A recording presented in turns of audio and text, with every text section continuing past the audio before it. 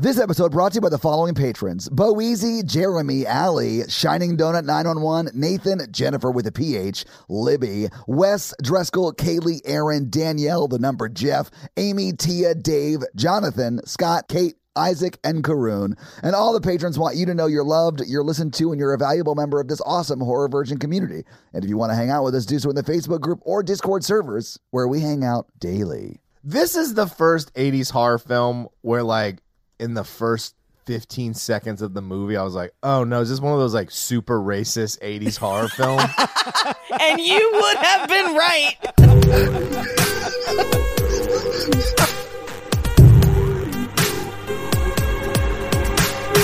I'm not sure if it was the first one, but it certainly is one. It was the quickest one to lay the cards out on the table is what I'm saying. Where I was like, opening scene. Oh, no. Racism. Thank you for tuning into Horror Virgin. I'm Paige. I'm Mikey. And I'm your Horror Virgin Todd, which means I don't like scary movies, but you guys make me watch them. And this week, you all made me watch Poltergeist 2. The other side? The other side, Yeah. yes. Ooh, for them freaks. For them freaks. I do want to apologize that my voice still sounds like I swallowed a blender, but it is a little bit better than when we recorded Romance of the Podcast 2 nights ago. And again, Yes. I still think this is better than your regular voice. I don't know why you think that, Mikey. Don't try to do your old voice. This is your new voice. You're just like, hello, my name is Todd. I have a normal voice because I swallowed a razor. Stupid Halloween candy. I also would like to apologize. I woke up seconds ago and I'm about to drink this energy drink that tastes like melted Slurpee. And we'll Oh see my where God, this journey Paige. takes us. Yes, Slurpee friends. I literally just finished the exact same flavor. Oh, look, guys, I also have a caffeine drink. It's a cup of coffee. Yeah, Mikey, stop trying to be cool like us. Quit being a boring grown-up. Yeah. I go to fancy art openings and I drink liquid Slurpees. Come at me, hoes. I get stranded in Providence, Rhode Island, and excuse me, I was corrected. I was actually stranded in Warwick, and then I had to come home and I lost my voice. I also got to go to Monster Palooza, which was pretty fucking dope. That sounded super cool. Yeah, it looked cool. Yeah. Tom Savini was also there. I didn't get a chance to send you guys a picture. But Did you meet Billy Zane, though? Did you meet Billy Zane? No, because I could not figure out how the meet celebrity stuff worked. So I'm going back today because I have 3-day passes. So I'm going to see who I could see today. Secure us some guest spots. That's not how this works. You're like, hi, my name's Paige. I've been standing in line for 30 minutes, and I really want you to be on my podcast. And then see how fast he runs away. Give fucking luck. I don't know. I feel like Billy Zane might say yes to that. I honestly, maybe. Out of any celebrity who could come in as like a full-time like co-host, I think Billy Zane would be like... But honestly, he'd have to kill you, Mikey. That's how it works. He'd have to murder you. And I'm going to hand him the sponge. So, like, I will say, I watched him from a distance, like a total creep. There's a whole section of, like, a celebrity wing where, like, Nev Campbell and, like, Matthew Lillard and stuff were there. There was, like, a whole bunch of people. And then they have other people spread out other places. I was like, do you not think these other people are celebrities? Because for me, Billy Zane and Nev Campbell are equal amounts of famous. So I thought it was really funny that they separated them. But whatever. Billy Zane was in fucking Titanic and Nev Campbell has barely worked since the 90s. I would rather meet Billy Zane than Nev Campbell. It was not a Titanic convention page. I know, but like... My thing is, like, his poster had, like, so many things on it that you could, like, meet Billy Zane for. And I was like, anyway. But I did creepily watch him from, like, a doorway. And he seemed super cool to everyone who came up who was just like, yeah, and, like, talking and hanging out. So I might try my luck today. I'm definitely going to see if I can say hi to Tom Savini today. Because he just, like, I got surprised and, like, looked at the booth next to me and was like, oh, my God, super famous person. If you talk to Billy Zane, tell him I really loved The Phantom as a kid. I really did. No irony in it at all. Hey, a guy that's not here that you don't know loved The Phantom as a kid. Just to let you know. And then followed up with, do you want to be on a podcast with him?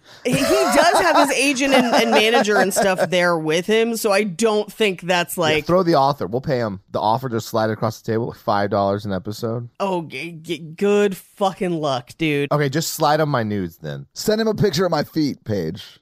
Oh, no. We want to be nice to Billy Zane. He'll do it as like a Make-A-Wish thing for my feet. Clearly, this person is very ill. We're going to go next year, and like rent a booth, and I'm gonna be like, what are those people called out in the carnivals where like they get people to come in? A barker. Oh, a barker, yeah. Barker. I want a barker to be like, see the world's weirdest feet. We're here at Monsterpalooza with monster feet. I mean, Even God has abandoned him. Even God has abandoned those toes. We should 100% talk about this movie, though. So had you guys seen Poltergeist 2 before? no. Neither had I. I swear I have, but I haven't.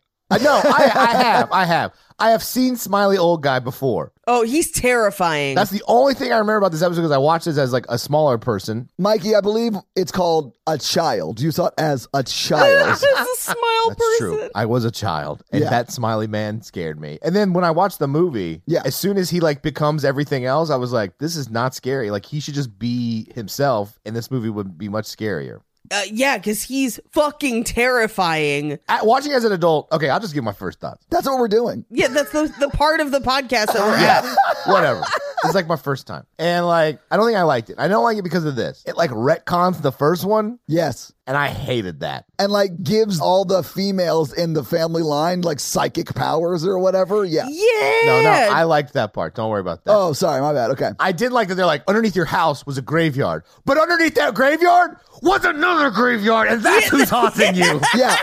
That's so crazy to me. It's a double graveyard, but the second graveyard's full of cult followers. I mean, I do think that's a scarier backstory to explain why the like graves are there, but it means that like they found a graveyard in the first one where they didn't move the bodies, they only moved the stones. Right. Like they found that, but then they're like, oh, also this other thing. Like, was it not the graveyard to begin with? Well, and then in the first one, you empathize with the dead about like what they did get dicked over by that real estate developer, and it made for a scarier movie of like your house could be on some graveyard where they just moved the stones, but it's much likely that your house is on top of a graveyard where they moved the stones on top of a cave where a cult got murdered by indigenous peoples. No, that's not even what happened. I thought he said they got massacred. No, that's the lie that they told. But what actually happened, because Oh, wow. there was no massacre. What happened was they locked themselves in the cave and died of starvation over time. Yes. That's what we learned in the movie. The cult leader, I don't know. I think his name is Kane, but I called him Warren Jeffs because he has real Warren Jeff vibes to me. He does have real Warren Jeffs energy. No, bro, he's raising Cane's chicken. No. No, don't ruin Raising Cane's for me. He's How raising fucking Cane. dare you? He is literally raising Cane. He's killing canes. Do you think that's how they make cane sauce? Because it's so fucking delicious. Underneath this chicken restaurant is a graveyard. It's a graveyard. But underneath that graveyard is Raising Cane's. Oh, God. I feel like after discussing the multiple graveyards, I should burn a fun fact. Oh, please. Actually, I preferred my fun facts deep fried, like Raising Cane's sweet ass chicken. And dipped in cane sauce. This episode brought to you by Raising Cane's, a restaurant started by, we think, Warren Jeffs. Or a dog. It seems like it was started by a dog. A lot of the posters around the restaurant are like, we're named after this dog. And I'm like, who's that dog? I don't know. And then I was like, is that dog Cane? And they're like, it's Raising Cane. I was like, that makes no sense.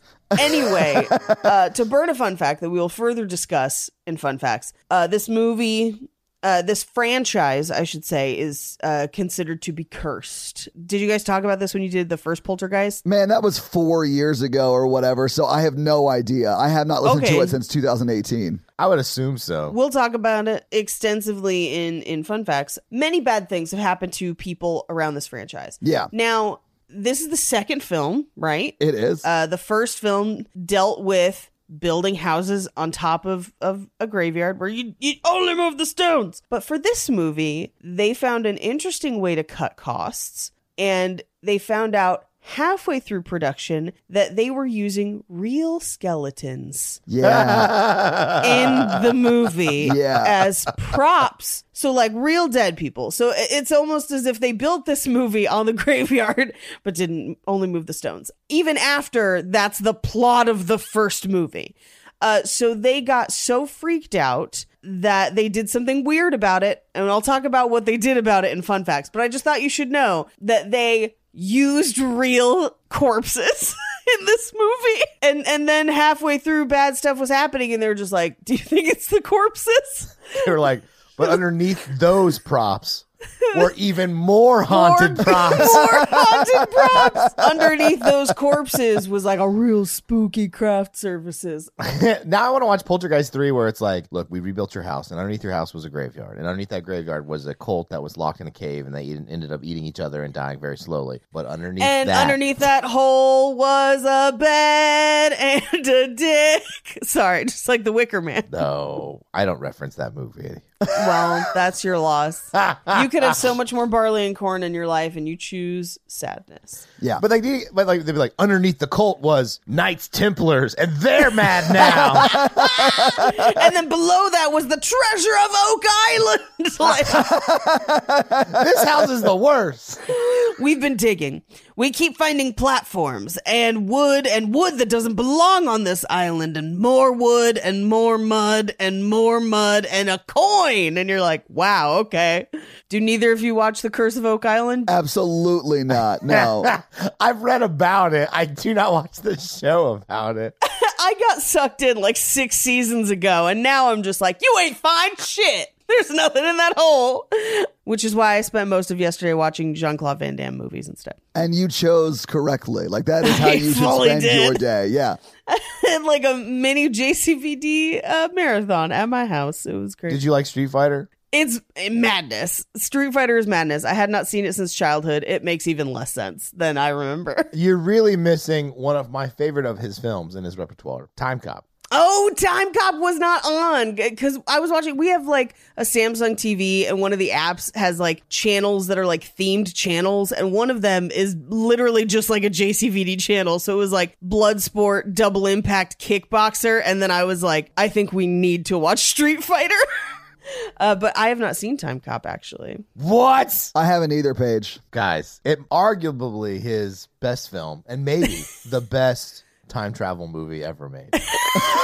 I mean, here's the thing. It's competing with Bloodsport, which I think is bad great to a level that most movies can only aspire. So think about this, Paige. Sure. Jean-Claude Van Damme is a cop. Okay. And then they get notified when someone goes back in time and changes things and commits a crime. So he's got to go back and stop the guy from committing the crime back in time. So he, like, the opener is him going back to Confederate America to stop a man Sorry, go ahead. from stealing Confederate gold to bring back to the present. Oh, man. I have to watch this immediately. And that man who goes back in time has MP4s and shoots a bunch of Confederates.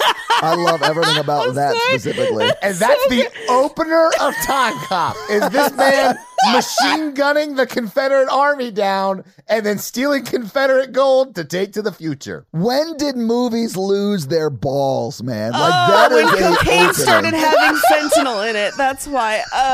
Because I realized watching a bunch of JCVD films yesterday that, like, it always has a bonker story that, like, the story is sound from a story structure perspective, but makes no sense. And there's always him kicking someone in the face. Love it.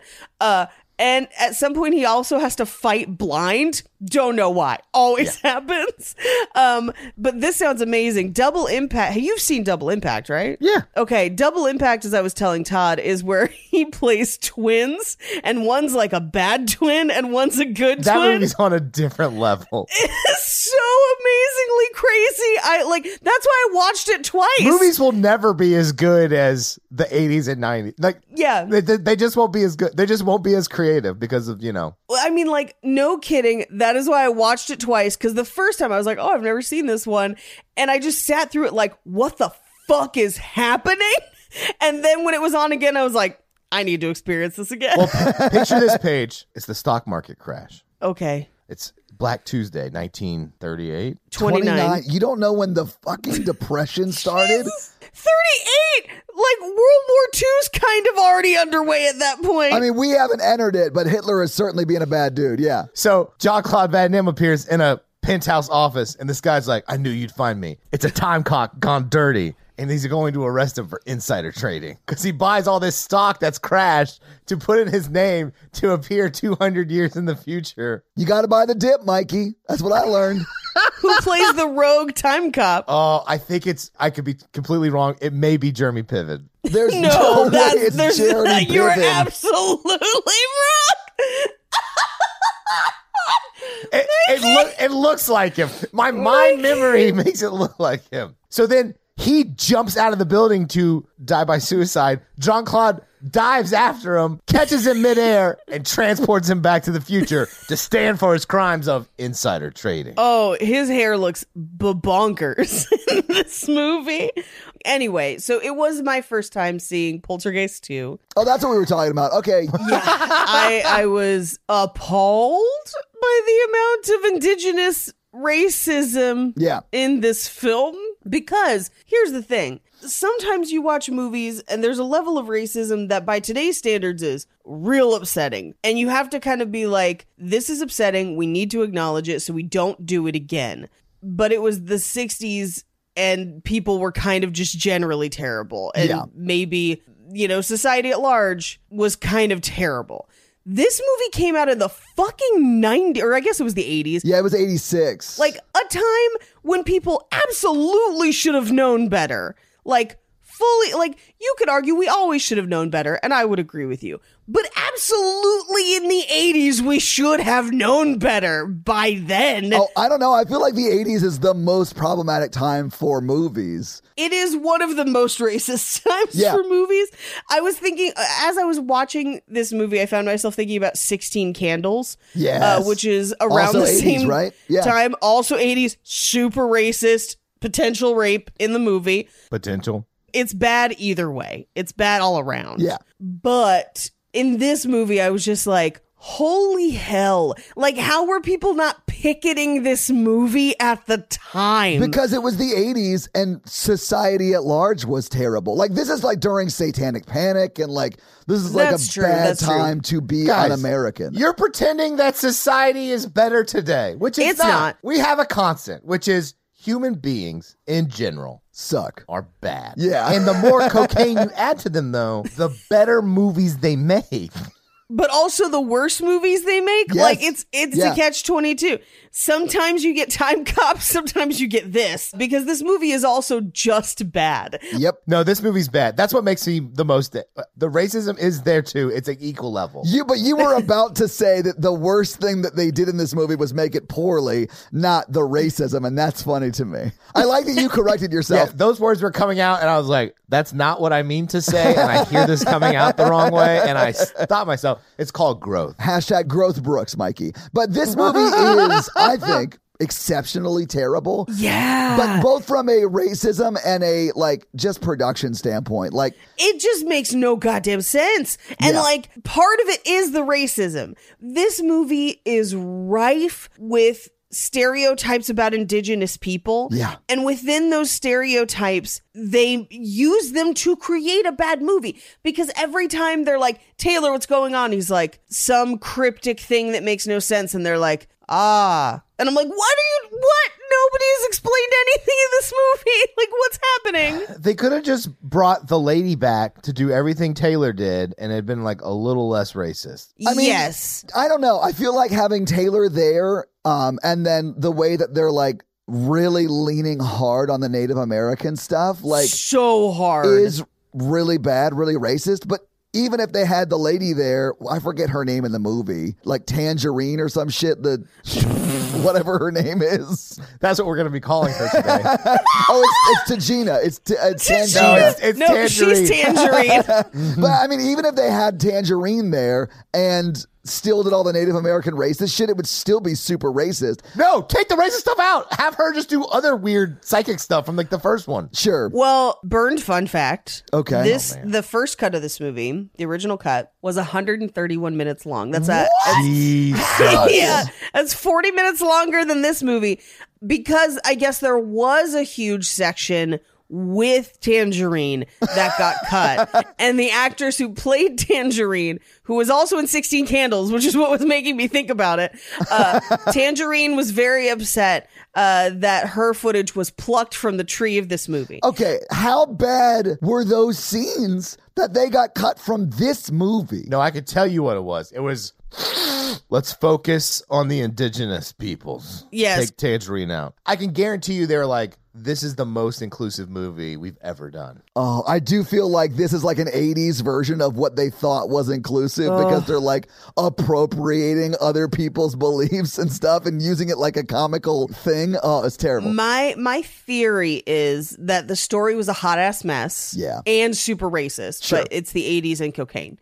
I think that they tried to streamline the story, and that's why she gets cut. Like, I'm sure her scenes make sense, but they were just like, how do we get from A to B as fast as possible? Because this movie's only 91 minutes long. Like, yeah, that's why I was like, 40 minutes and were it's cut. still paced bad. Like, It is. that's what's crazy is that, like, it's still paced awful and it's still only 90 minutes long.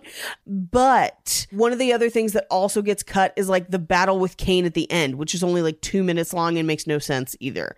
So like, I think this was like the studio coked out of their minds trying to save a turd of a movie. And also, like, the movie got less scary as we went, which I thought was an interesting editorial choice. The whole thing didn't make sense to me. I laughed out loud when they were fighting the vomit monster, and then Oh yeah. Craig T. Nelson like blows out smoke, and that smoke grabs the vomit monster and sucks it through a pore. I was like, what? Where did that come from? Like, what? Yeah.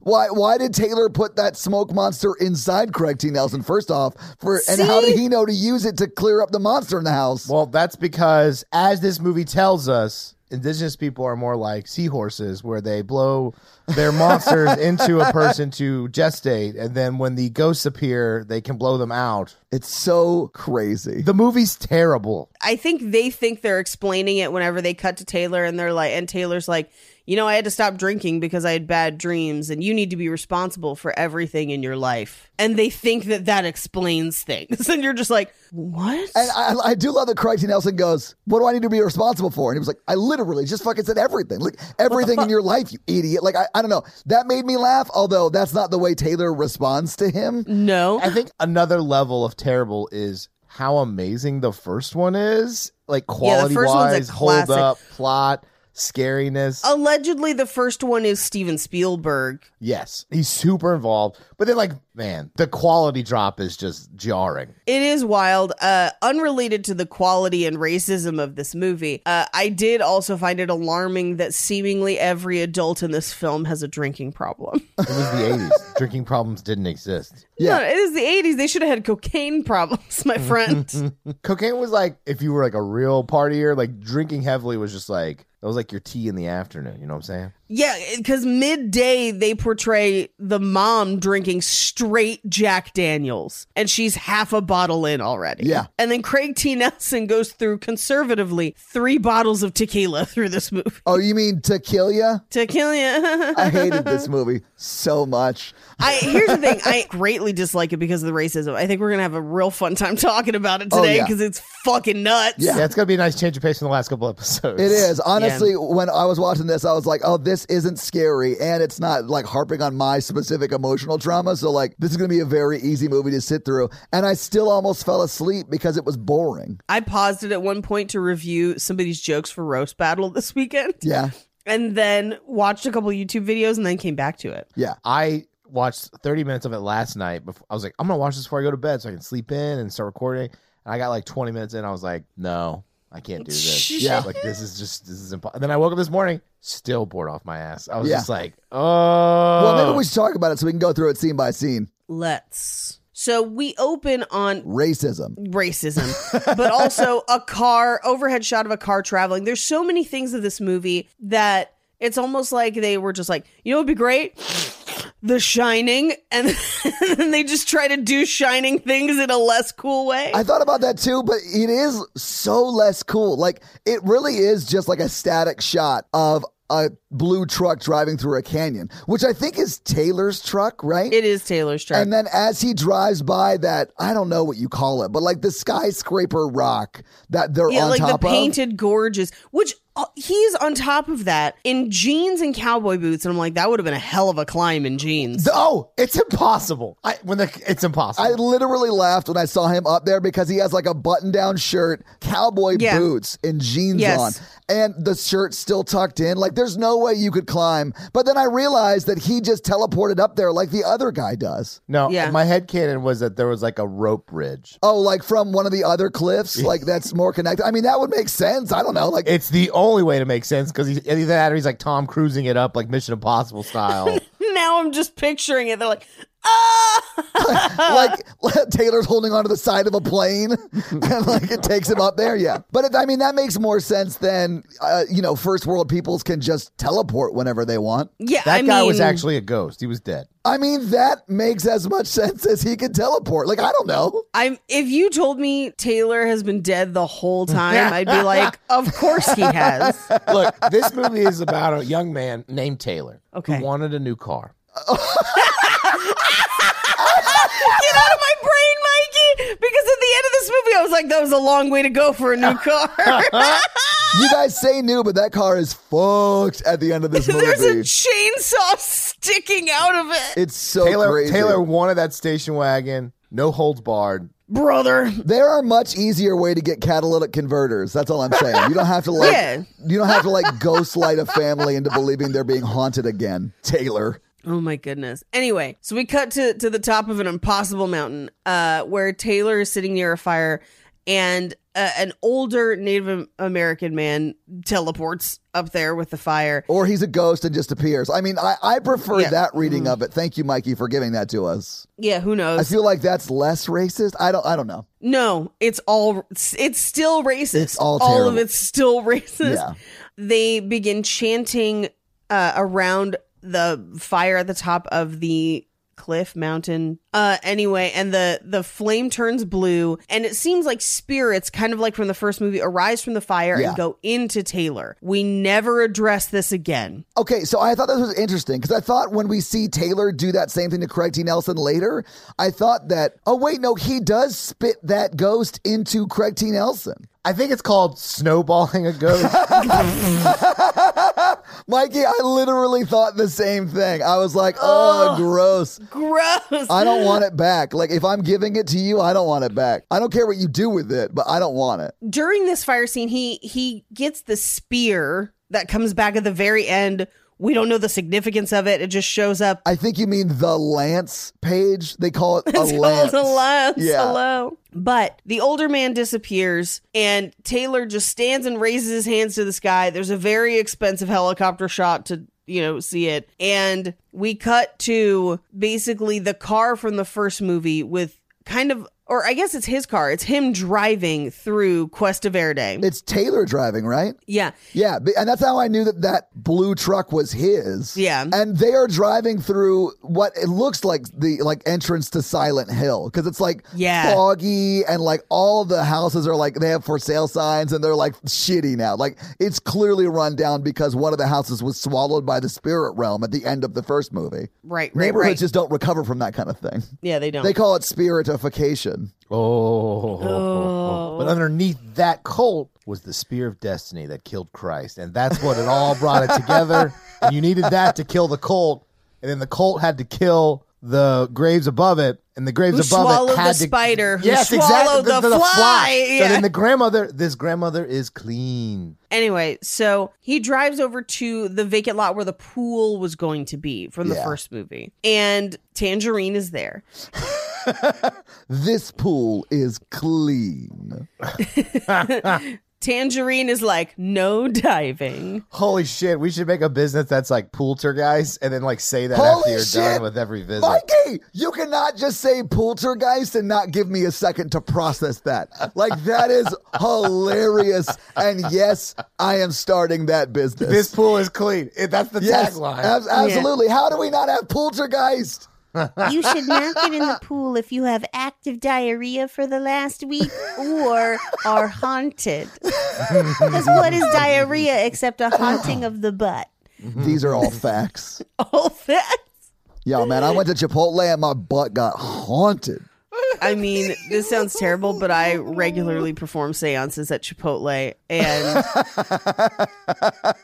Light a candle, Paige. hey, you know what? A butt seance a week keeps me on my toes.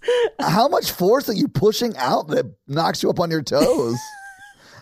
Hey, I'm strong. I believe it, Paige. Oh, man. Anyway, they climbed down into a hole underneath where the pool was dug. So there's like a poltergeist hole Hell and then yeah. like a tunnel. And they climbed down there, and Tangerine is like, there's something terrible down there. Too much power. And it looks like a catacomb, but nobody was buried. There's like a pile of skeletons, but they're not buried skeletons. It looks like they have died in place. Yeah. Which would imply that they were alive under the ground at some point.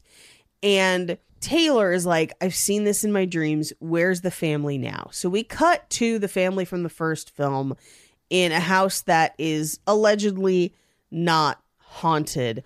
And they're having kind of like lunch outside where Carol Ann is eating the most insane sandwich I've ever seen in my entire life. Well, and so is their dog, because their dog is just actively eating the son's sandwich. And I honestly loved it. I finally found a dog worse than my dog in a movie.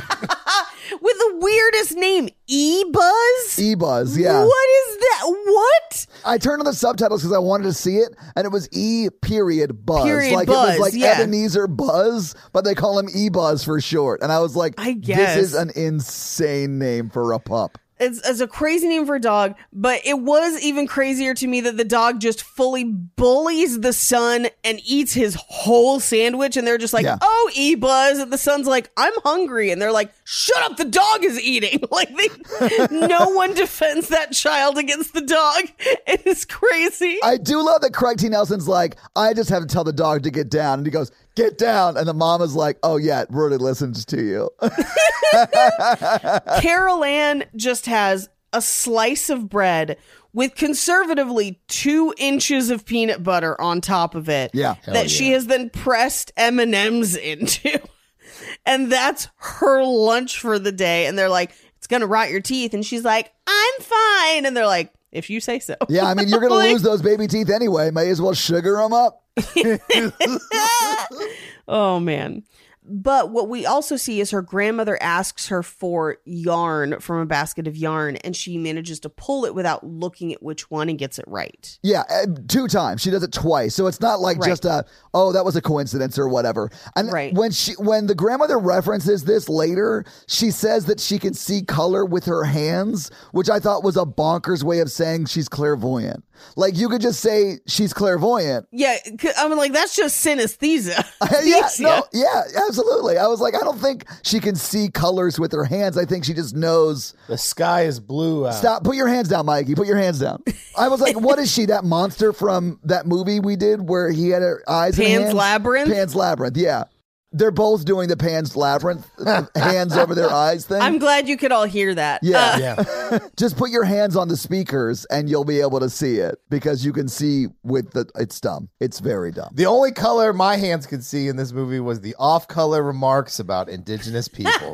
Yeah, absolutely, Because Mikey. it's so racist. And it's almost every scene. Like, if there was a Bechdel type test to like determine if a movie is racist, like every scene in this like fails that test. There has to be, because I refer to a similar idea with, I call it the pretzel test, but it's a test as to if you have a character of size, can they talk to another character about something that is not being lonely or eating? Okay. It's the pretzel test. The Bechdel test is obviously 2 female characters talking to each other, both having names about something that's not a man. I think we could come up with a fun name for an interaction with a person of color or A minority group. BIPOC Yeah. that is not stereotyped and is not directly related to, like, that allows them to exist as a person in a story and not a stereotype. If you think of a pun name that we could popularize on the internets, let me know. Or if there already is one, which would not surprise me. It wouldn't surprise me either. And there should be one if there isn't. Yeah. Anyway, So we cut to later that night. Carol Ann is drawing terrifying pictures at the table. And her grandmother's like, you're a great artist. Do you want to draw when you grow up? And I'm like, that is not what you should be inferring from those photos. No. You should be looking at these drawings and being like, it's happening again. Yeah. Like, I don't even have to, like, it hasn't happened yet, maybe, but like, clearly something is wrong.com. Yeah. Well, it could be the trauma from the first film. Kids like to draw all that stuff out. That's true. That is true. I do think that's why both of her parents have drinking problems. 100%. Yeah. Yeah. Also, if my braces came out to attack me, which I think is the scariest scene, I would also have a drinking problem. I'm sorry. If you were a 10-year-old boy and your braces came out to attack you, you would then start drinking immediately? I think you mean 10-year-old man in 1986.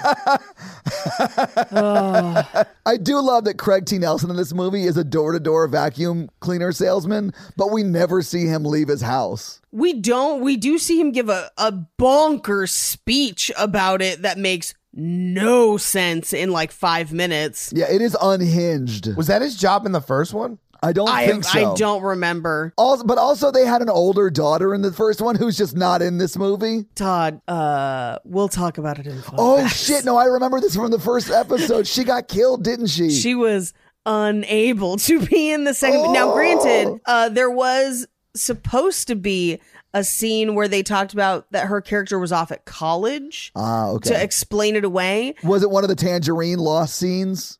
Supposedly it was never filmed. Release the Tangerine cut. That's all I'm saying. Yeah. Yeah. I want to see that Tangerine cut. I like to picture that the Tangerine cut, everyone delivers their lines with orange slices in their mouth. It's like, I'm going to make the ghost an offer they can't refuse. That's what I'm picturing. I love it. So the grandma sees the pictures and are like, what you drawing? And it's like a terrifying man in a hat. Like, I don't, what do you mean, what is she drawing? But she then has essentially the conversation of like, do you see things that other people don't? Some people just shine. And I'm like, this is the weirdest casting of Halloran that I have ever seen. I miss Scatman Carruthers. Yeah. Like, this is weird because it is essentially the Shining conversation. Yeah. That's what it is. Yeah, except done worse and years after The Shining came out. Yeah, done worse and crazier. Yeah. So we briefly cut to Cuesta Verde because we see like a flashback of what happened to their house. But then immediately we're back in the upstairs bedroom where Craig T. Nelson and Diane, the mom, are talking about how the insurance company is like, technically your house is just missing, not gone. I did love that because that was so realistic to me. Like, insurance companies will do anything they can to not pay you. Yeah. Yeah. But this is where he gives an unhinged speech about being a vacuum cleaner salesman. Yeah. I couldn't tell because he does say he loves being a vacuum cleaner salesman during this like unhinged speech, but I could not tell if he was like joking and he now hates his new professional life or if he actually does love it and has just done a little bit too much coke. Like, I could not tell what the issue was in this scene. See, here's the thing about being a vacuum cleaner salesman. I thought you were going to say, here's the thing about doing a little bit too much coke. I mean, to be honest, little column A, little column B. Yeah. But here's the problem with being a vacuum cleaner salesman. It sucks. Paige is up, taking a victory lap, just like...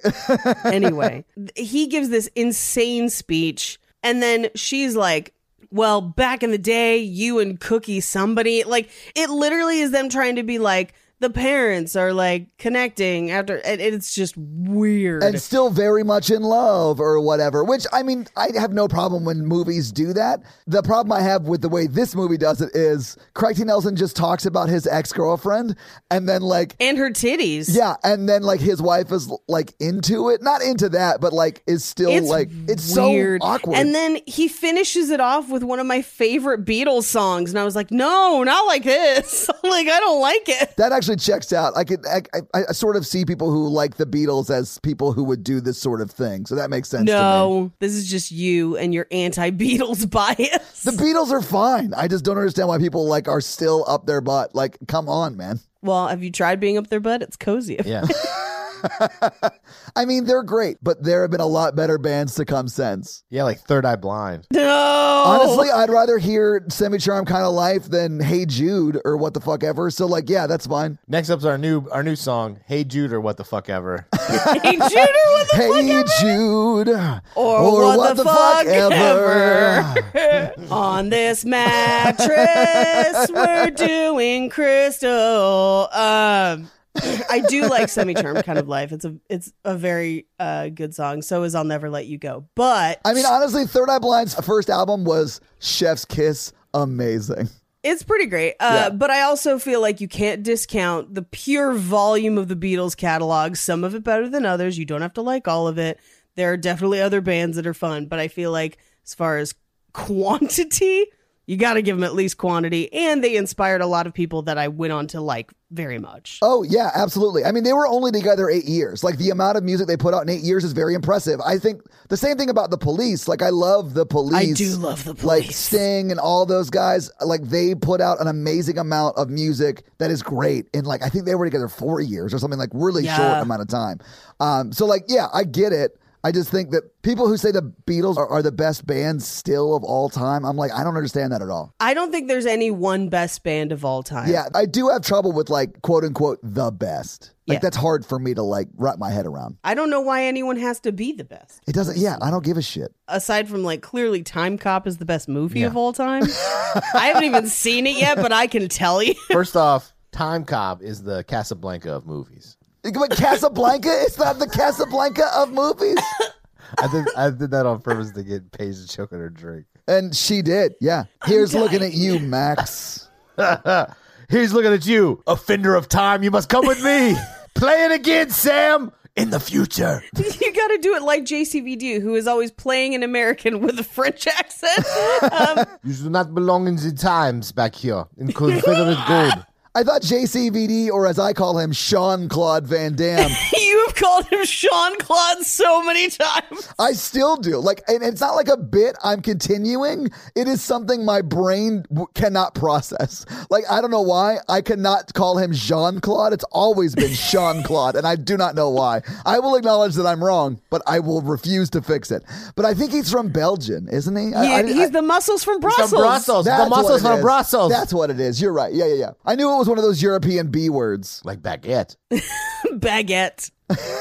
Anyway, so Craig T. Nelson and Diane kind of are like dancing, kind of making out, singing Beatles songs to each other, and Carol Ann interrupts them just with like, I'm gonna be a ballerina, and they're like, not tonight, bitch, like, go to bed. Like, He does pick her up and dance her down the hallway, which I thought was like a really sweet sort of like father-daughter moment, but it comes on the heels of this unhinged like story about selling vacuums and how he loves his life, but he misses his ex-girlfriend and her huge titties, and then It's him and so his wife strange. dancing. It's so bonkers. Like, this whole scene, I was like, what the fuck is happening? I actually have no notes about this part of the film. Mikey's like, I don't know, man. All my ex-girlfriends loved it when I talked about my other ex-girlfriend's titties, and then broke up with me a few days later. right. We cut to the next day where they're shopping, and they're at like a pet store that has kittens outside in like a cage. And Carol Ann is just like, the kittens say they want to come home with us. And I was like, I see what you're doing, Carol Ann. Same. That wasn't her being clairvoyant. That was just her wanting a pet. Yeah. This is just me every time I pass kittens with my husband, where I'm like, they told me clairvoyantly that they want to come home with us. And he's like, no. Paige, would it surprise you to learn that is how I ended up with 5 cats? It is not. It would not surprise me. And I feel like if you could time cop your way back to questioning those moments, you might not have that many pets. We actually have not gotten any new pets, but Natalie had 5 cats when we started dating, so I ended up with 5 cats. But I love them all. They're great. Wow, a single woman with 5 cats? Unbelievable. I do understand that joke, but I feel like if I laugh at it, I'll get in trouble. So I'm just going to sit here in silence and chuckle silently to myself. In her defense, all of those cats clairvoyantly told her that it wasn't her, it was the other guy, and they just didn't know how awesome she was. So one of my favorite bits I've ever made up is Minority Report misdemeanor crimes. So I would have like, were you about to litter? We got a red ball. Like Tom Cruise just appears in Natalie's house and was like, "You're thinking about 2 more cats. That's animal hoarding. Come with us." I do sort of love that. Minority Report misdemeanor crimes is hilarious to me. Mikey, sometimes the bits you have in your own head that you just share with us randomly, like the one we had to cut out of an episode and can't talk about, those lost 14 minutes? So fucking funny. That's not my type 5. Minority. To be honest, you could make, do that, Mikey. The thing that we cut that was 14 minutes out, you could probably do as a type 5, and it would probably crush. I would just get up there and be like, "My name's Michael. I'd like to talk about a timely film, Minority Report." People would let you do it. Now, what would be even better is if you made slides about it, and those slides were bonkers and unhinged. And at the end, it just said Finn. Finn. So Natalie just texted me, okay, now I have to know what that joke was. Say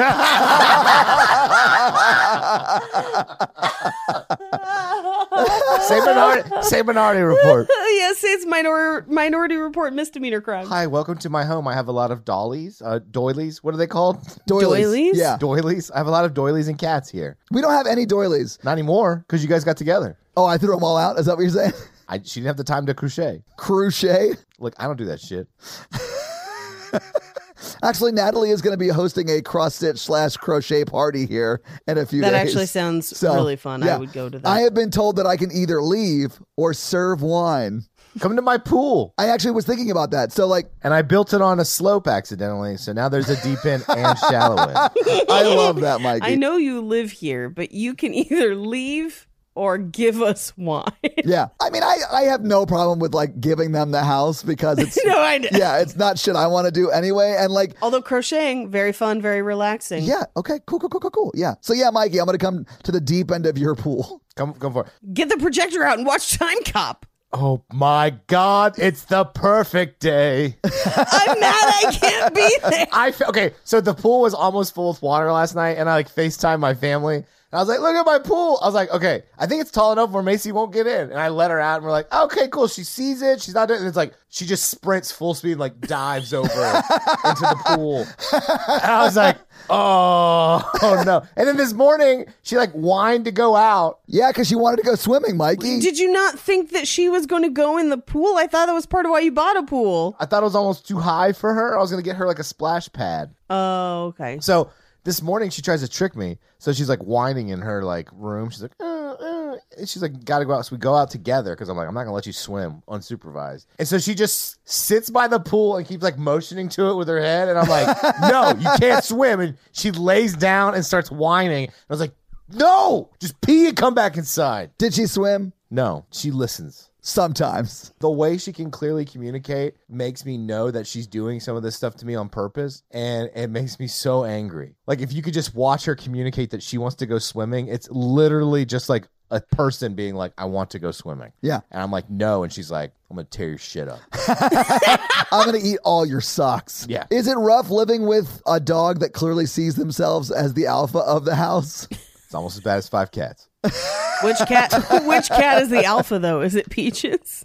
Peaches definitely marks her territory all over the house. So, yeah, she's the one that does that. Aww. Although I love Peaches. She's adorable. Like, I was playing my PlayStation 5 yesterday a little bit, and she's the one that, like, put her paw on the controller It's and my was like, turn, bitch. Stop playing. Yeah, it was so cute. I took a picture of it and put it on my stories because it was very funny. But do you guys want to get back to talking about Poltergeist? Sure. Anyway, so she's like, the kittens want to come with me, and her mom's like, fat chance. Psychic bitch. I think she even blames the dog. She's like, I don't think E-Buzz will like it because he's not used to having more pets. Yeah. How would you feel if I brought home an extra baby? And then Carrie Ann is just like, that would be awesome. I want a little brother or sister. Take the focus off me for a bit. Because my older one disappeared. Am I correct, Paige, that she was murdered in between the movies? Fuck, that's so sad. Well, now I didn't know that. I feel weird. Mikey, I talked about it earlier. God, I literally said You said it earlier. she died. People died for lots of reasons. No, he said murdered. I may have said died. I honestly can't remember, but He did not say murder. I think it was like her ex-boyfriend that murdered her or something like that. Her Like, boyfriend murdered her and then disappeared, like God. never to be seen again. wait, they never found him? No, I think they caught him eventually, but it took Okay. like years. Jesus. Okay. Yeah, I vaguely remember that from the first Poltergeist episode, which again was like 3.5, 4 years ago at this point. Anyway, so they're not going to buy the kittens, but there's a creepy old man following her, and he's fucking terrifying. Yeah, he's a cult leader that's super obsessed with a 7-year-old. That's why I was like, oh, he's Warren Jeffs. Like, that makes sense. Yeah. No, he's like a ghost guy. Sometimes he's like corporeal and can like be there in the physical space, and sometimes people could just walk through him in that one scene. So I was like, what exactly is this old guy? He's Freddy Krueger's grandfather. What? Do you want to explain yourself? Yeah, please elaborate. Well, you see, the Krueger family came west, but the patriarch was a cult leader, and they left some of the kids in the last town on the Oregon Trail. The Patreonicals aren't till the end of the episode. The final battle basically looks like some batshit insane Nightmare on Elm Street ending scene where they're in the dream realm. Yeah, it sort of does. It looks like the end of Never Ending Story is what it looks like, which is real strange. Anyway, her mom realizes Carol Ann's gone, goes looking for her, finds her with the old man who's like singing with her, and is just like, oh, thank you. And he's like, she's a beautiful child. And then Diane's like, great, thanks. And I'm like, no. Yeah. Everything is terrifying about this man. Yeah. Anyway, we cut back to the house where Diane and her mom are having a conversation about Carol Ann being clairvoyant. Well, yeah, this is where she's saying that her hands can see color or whatever. Right. And Diane's just like, I don't want her to be gifted. I want her to be normal. And you're just like, okay, all right. Which is extra weird when we find out that Diane is clairvoyant later, which was never in the first movie. Well, I don't even think Diane knows it until later in the one scene where she becomes clairvoyant. Like it is purely like plot driven clairvoyance. And that is sort of annoying to me in this movie. It's real strange. Yeah. We cut to later that night where she's asleep in Diane and Craig T. Nelson's bed. Yeah. And Carol Ann is, not the grandmother. That would be hilarious. But no, it is Carol Ann, yeah. And she gets up, goes into her grandmother's room, kisses her goodnight, and then goes to her room that she shares with Robbie where her toy phone rings. She answers it, and she says, yes, I'll be good. I love you too. Good night, Grandma, and then hangs up the phone. The next morning, we reveal that Grandma died. So that was definitely her ghost on the phone. And Carol Ann knew. Oh, yeah. Every time someone picks up that phone, I was like, hello, Fisher Price? Like every time. Is this Mr. Fisher Price? Mr. Price? Yeah, it was so funny to me. I don't know why. It drove Natalie crazy. She hated it. We have an offer for your Fisher Price warranty for the red car with the yellow roof. See, here's what I would love is if Mr. Fisher Price, the voice of Fisher Price, was Vincent Price. Your grandmother is dead, dear. Your telephone speaks to the beyond.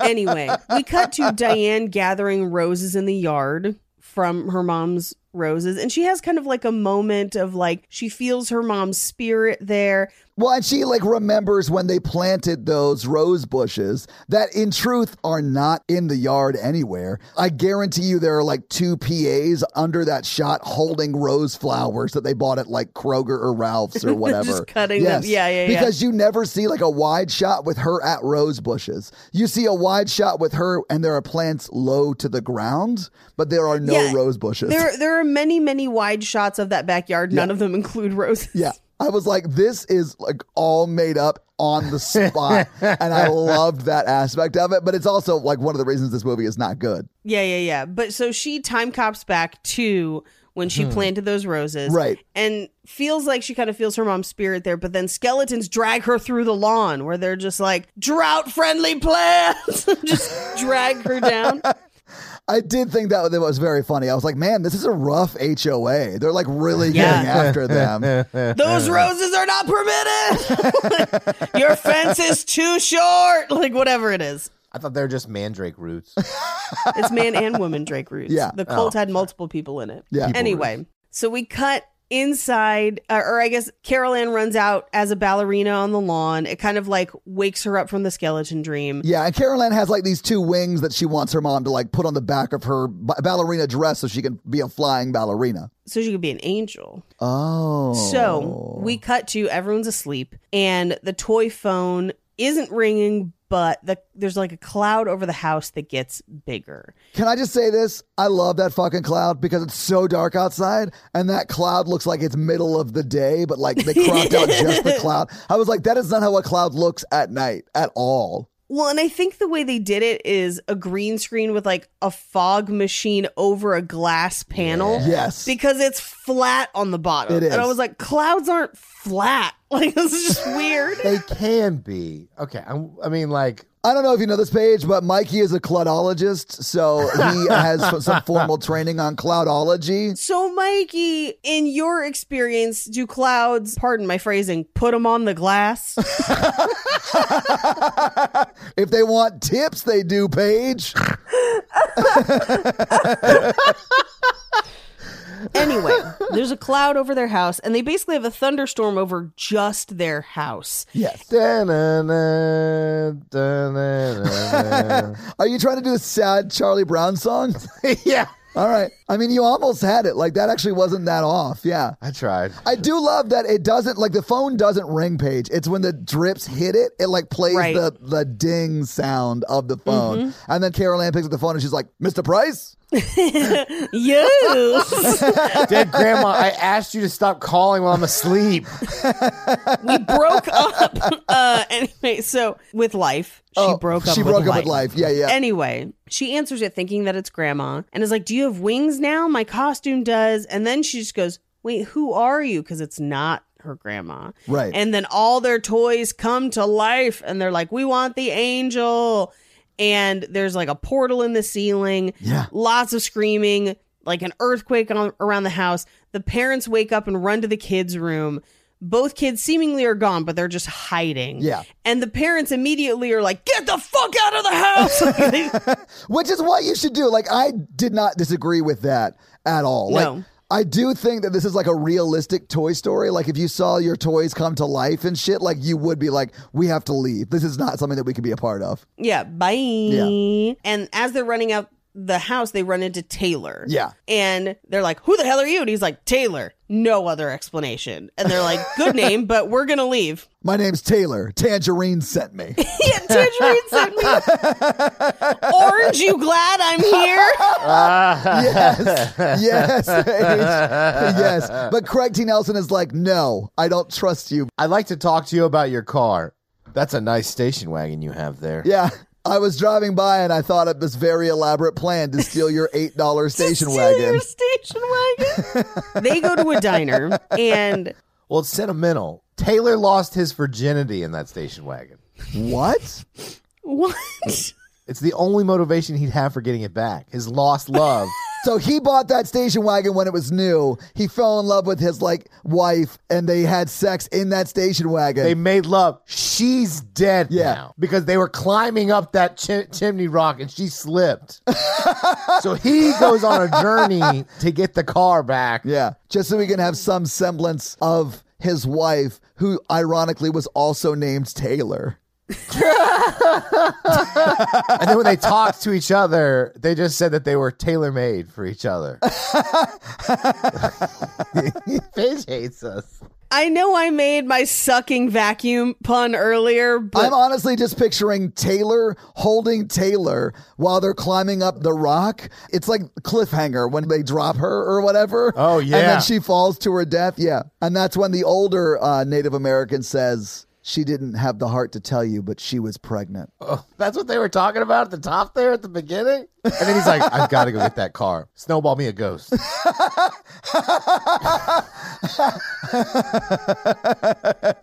All of this is in that lost fort. Yeah, that's that 40 minutes they lost. They cut, Paige. Yeah, this is all stuff that's in the Tangerine cut. anyway, they're at an all-night diner and they're kind of trying to talk about what they're going to do. Dude, this diner's insane. There's a guy asleep in a booth that's in the back corner. Uh-huh. There's a lady with curlers in her hair, and we'll see her more Love in a it. second. Like, it's wild. Been there. She's just living her truth. I know you were there last night at Denny's after your fancy gallery opening.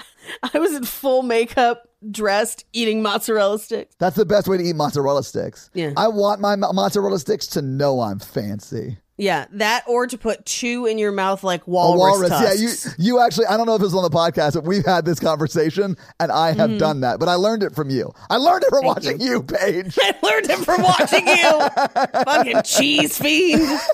No shame. Anyway, they're at an all-night diner, and at the counter are a mother and daughter, and the daughter's the one in the curlers. Yeah. And she comes over to their table and like drops her coffee mug, goes kind of catatonic, and then speaks in the grandmother's voice that's like, you can't run from this thing. It made contact. It'll stop at nothing. Like, you have to stay together, be loving, be brave. And then she snaps back out of it and wanders away just like, huh?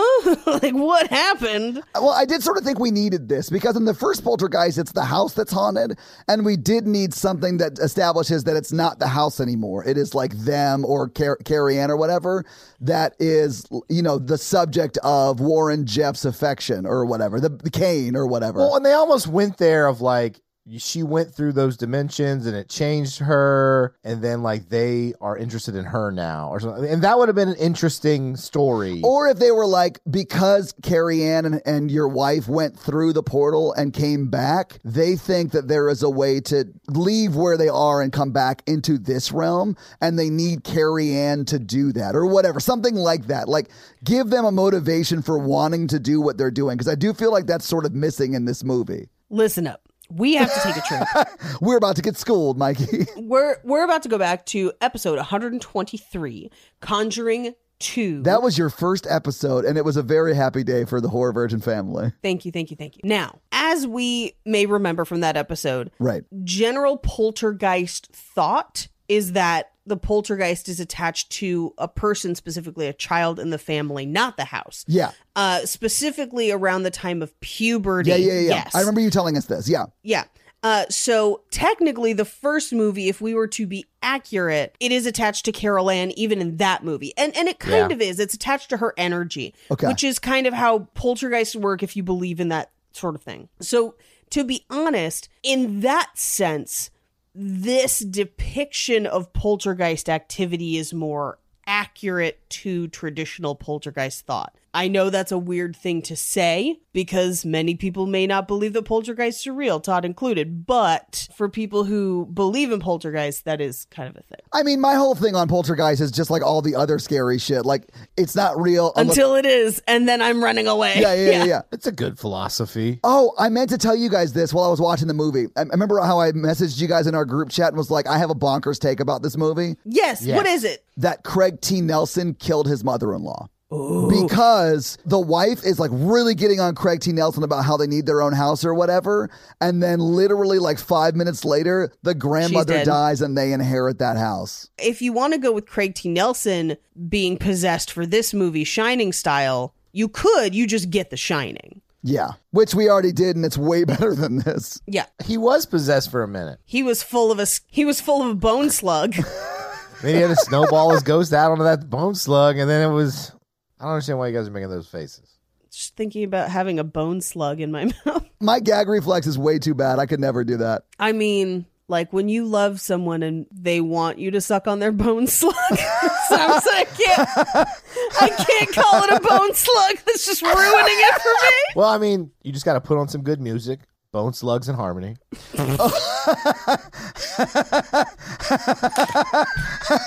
Paige is up. She is walking out of the room. She is clapping. Oh, no, she's just giving you a standing ovation. Okay. Yeah. Yeah, absolutely. Get in the mood and just get on it. Holy shit. I'll meet you at the crossbones. Anyway, so they're leaving the restaurant and Diana's like, it sounded just like Grandma. And they're walking past the fakest backdrop I've ever seen. Yes. I was like, why did they green screen this parking lot? I don't even think it's green screen. I think it's a fake background. Yeah. It's on a backlot. But I was like, that's at least like 6 fake cars. Cactuses. Yeah. It's so weird. I was just like, what the fuck? Like, why not just have this scene take place somewhere else? Like, why did you set this up like this? Anyway, Taylor's in the parking lot and he's just like, hey, she told you the truth. And they're like, are you in cahoots? And he says, I cahoot with no one. Which honestly is the best way to answer that if someone says, best are you line in cahoots? Of the movie. Yeah. Are you in cahoots? I cahoot with no one. I cahoot with no man. Oh, man. And the whole time, Craig T. Nelson's like, we don't want any help. And I'm like, hey, asshole, you have no other options. Just take some damn help. Like, yeah. He's the dumbest dad. Oh, yeah. Craig T. Nelson is very dumb in this movie. Yeah. I do like how, I don't know, probably a third of this movie, he's shirtless. Just like all dads in the 80s. Unless you count the hair shirt he was wearing under his regular shirt. He is a rather hairy gentleman, yes. But only in the shape of a t-shirt, which I found very confusing. He has a, what do they call it? It's like a farmer's tan, but instead of it being a tan, it's like a farmer's hair shirt. Yeah, it's like a farmer's hair shirt. Yeah. Anyway, they agree to hear him out. And he comes back to their car and he's like, your car is very angry. I'll fix it and make it happy. Again, just part of his ploy to get a new car. I honestly thought he was going to fuck the car. Like, I don't know what he planned on doing. Although later in that scene, like, you see him sprinkle, like, stuff out of his medicine He's bag shaking his onto medicine it. bag. Yeah, like, what is happening? You need a mechanic. You don't need a medicine bag. That's just because you are not in touch with nature and your car's inner spirit. Yeah. You know how cars are very in tune with nature, right, Mikey? Yeah, I've seen the movie Cars.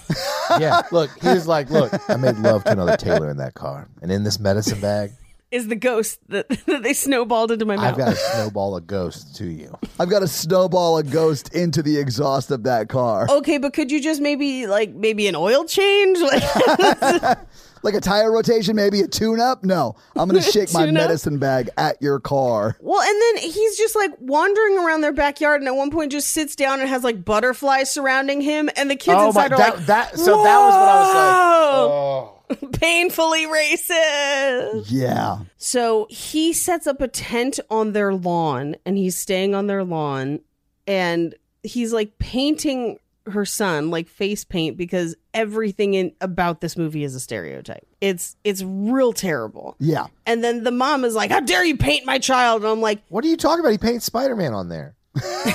I did want to see like a line of children, like she takes like her son out, and then there's like a little girl that walks in and says, I want a butterfly on my face. And then he just like starts to do a butterfly. he's like, this is my side hustle. You're not paying me to get rid of your ghosts. I have to make money somehow. I've been fixing your car for months and you haven't paid me anything, so I need to make money somehow. Yeah, cheap white devils.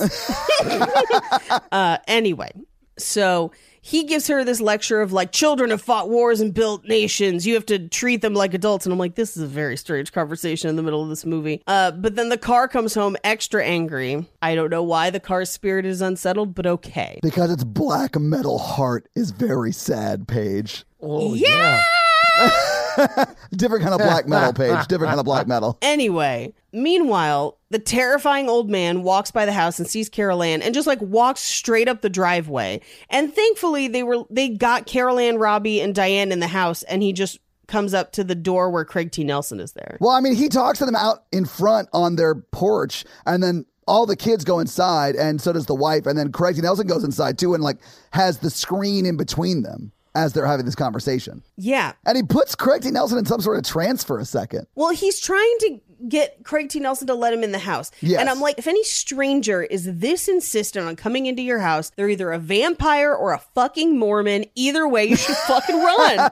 Well, I mean, Warren Jeffs, I feel like that holds up in the metaphor that I thought I was seeing in this movie. Yeah, Warren Jeffs was a vampire. Yeah. We know this. He preyed on young girls and stole their youth. Technically, he was FLDS, not actual Mormon. He was fundamentalist Mormon, which are two different things. I get that, but still, they're Vampires, yeah. yeah, they're vampires. He's still in jail, right? Oh, yeah. Okay, good. I just looked it up. He got life plus 20 years. Yeah, he's never getting out. But yeah, if anyone's ever that insistent on coming into your house, they've got Mike's Hard Lemonade and bad intentions.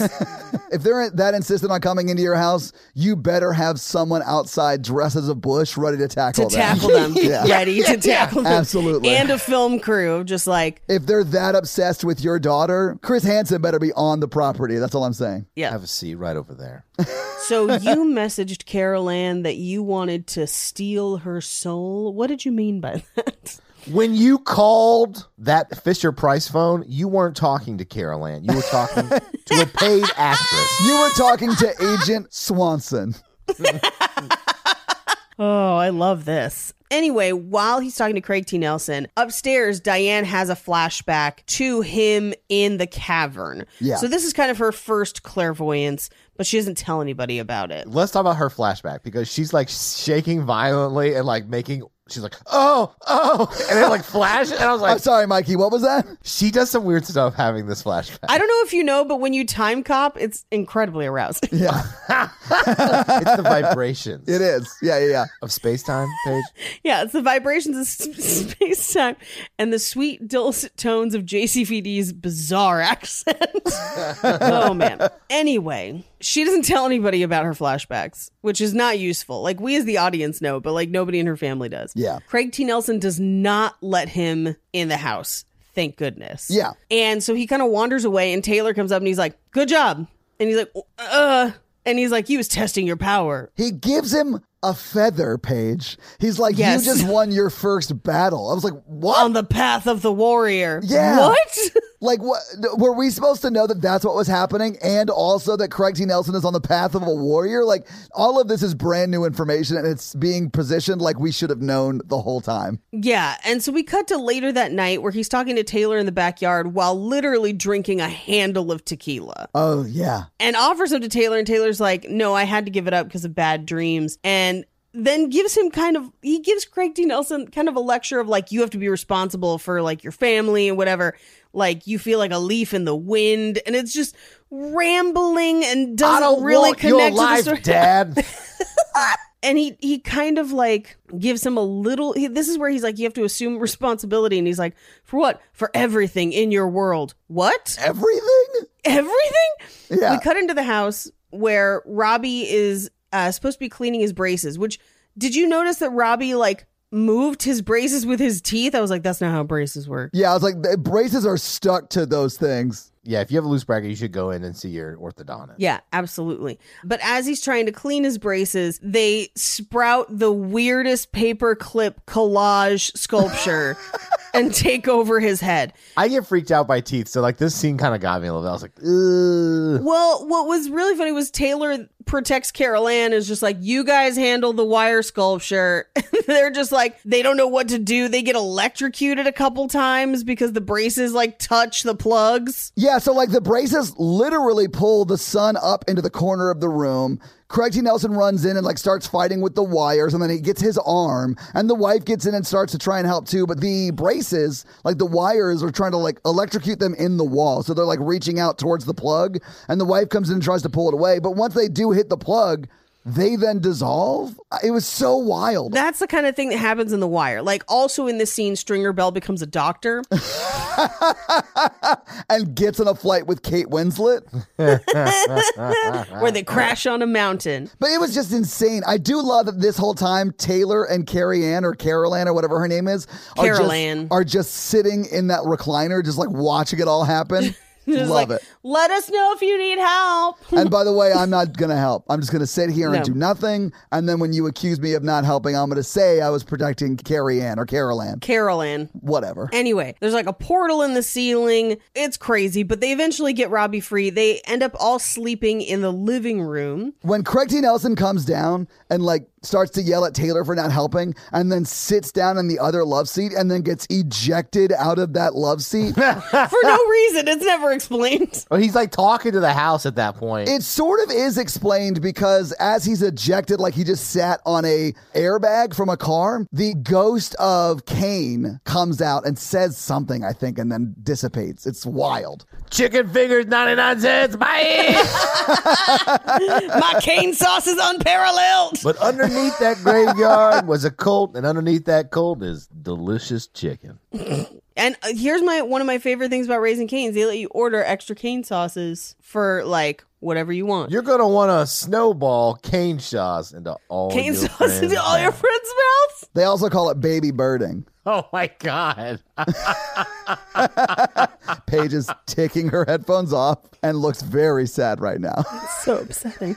Anyway, so they all fall asleep in the living room, and it looks like there's like a wind blowing, but it's just Taylor walking through the room with his medicine bag. And he says to, I believe it's Craig T. Nelson, he's still here. He feels like she belongs to him. I'm not sure why, but he's used to getting what he wants. And he tells him that he was a man who was potentially clairvoyant, but now he's filled with a demon, and he exists on a plane of existence where dead people go, where they don't understand that that they're not still alive in our world, basically. And his soul remains evil and he refuses to pass on. And he's like, how are we going to fight this thing? And he's like, he's going to try and pull the family apart. So you need to stay together and we're going to figure out what he wants. So they go to the desert the next day. Meanwhile, back at the house, they're being like punked, kind of, where it's like there's a knock at the door. It seems like there's no one there. There's a knock at the door again. She opens the door. It's Tangerine. And it turns out Tangerine just wasn't tall enough to be seen through the peephole. What a joke. What a joke. Accurate. Yeah. So Tangerine is like, I know you've been clairvoyant the whole time. And she's like, gasp. How did you know, Jack Daniels? I can only be clairvoyant when I drink. Yep. So I can see myself in your pants because they're mirror pants. That's drunk clairvoyant. Oh, man. Clairvoyant is the worst. I just time copped to 20 minutes from now. You're welcome. Anyway, Tangerine tells her about the cult leader and potentially that they're buried under that pool. Yeah. And this is where she mentions that the rumor was that they were massacred by indigenous people. We will find out that that is not the case. I mean, yeah, we find out later that like the cult leader just like locked them all down there. Yeah, as cult leaders do. Yeah. We cut to essentially what is a sweat lodge and a ton of Native American stereotypes that cause him to snowball a ghost and then to smoke Craig T. Nelson out and to be like, now we have all the answers. I need to go to Cuesta Verde. You need to go back to your family. We don't have a plan. We don't have an explanation or anything. But we cut back to the house where Diana is like, here's what happened. The cult trapped themselves in the cavern for Doomsday, and Doomsday never came, and they starved to death. Well, yes, Superman killed him. I don't think that's how it worked, Mikey. Wrong kind of Doomsday. Right. Anyway, but she also finds out that like when you brought Carol Ann back, so when Carol Ann went through the portal in the first movie, they like sensed her presence. So when they snatched her back, now they're like chasing that essence, if that makes sense. Yeah. So at that point, Craig T. Nelson comes home. Taylor goes to Cuesta Verde, but Craig T. Nelson comes home and proceeds to drink a whole handle of tequila, basically, including the worm at the bottom that has like a little eyeball. So clearly it's an evil worm. I actually did really like that effect when it like zooms in on the worm and it opens its eye. I was like, oh, I'm here for this. But we cut to Carol Ann and Diane taking a bath with Carol Ann's doll. And Carol Ann is like, I know why they're here. They don't know where else to go. And we get a shot of outside of a bunch of ghosts on the front lawn. But then that never pays off anywhere ever again, because we're only ever fighting that one guy, basically. Yeah. But now that Craig T. Nelson has swallowed the evil worm, he's evil Craig T. Nelson now, and he's terrifying. I mean, yes, he is terrifying. He even has like, he looks like a little flush, like he's a little pale on his skin. He's pale and gaunt. It's weird. Yeah. But he is pretty much, it's the exact same energy as the scene before when he was like talking to his wife about being a vacuum salesman and about his ex-girlfriend and his ex-girlfriend's titties. Like, it's that same sort of energy, except a little bit more like domestic abusive-y. Yeah, he's very touchy and keeps like holding and like crush hugging people. It's real weird. But then on top of that, he proceeds to almost sexually assault Diane. Yeah. Like, that's clearly what's happening in this scene. Well, he hasn't gotten laid in like 300 years. That doesn't make it okay, but yes. I'm not justifying it. He just wants to snowball his ghost into her mouth. No, stop. Oh, yeah. I mean, I think, Mikey, you're onto something.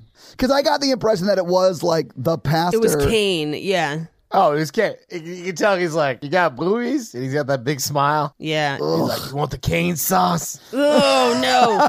But she is attempting to fight him off. She does say no repeatedly, and he keeps going. Yeah. But then he starts gagging, and it's like real Craig T. Nelson comes through, and he kind of pulls away and like barfs up the worm, but it's like a giant bone worm, a bone slug. It's real gross. And he like passes out. It is a bone slug in harmony, yes. Yeah, and it goes full the thing. Like he gave mouth birth to a zombie tadpole. Like it's real gross. It is super gross, yeah. And it crawls away, and as it crawls away, we see that it's like a portion of a torso. Like it's a person crawling away. Well, yeah, and that person, like that is an actor. Like they give it Yes, a name in the yeah. credits, and I assume it is just someone who, you know.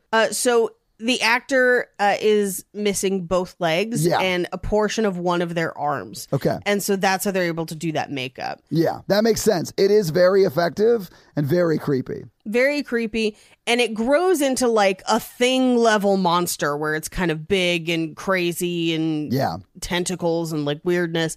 And he snowballs a ghost out, which kind of like kills the monster and portals it back to wherever. But then they're like, they can't find the kids. Yeah. They do eventually find Robbie downstairs and Carol Ann hiding in the car.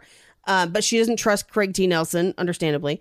But they manage to get everyone in the car, including E-Buzz. But then everything in the garage comes after them. Wrenches, chains, chainsaw.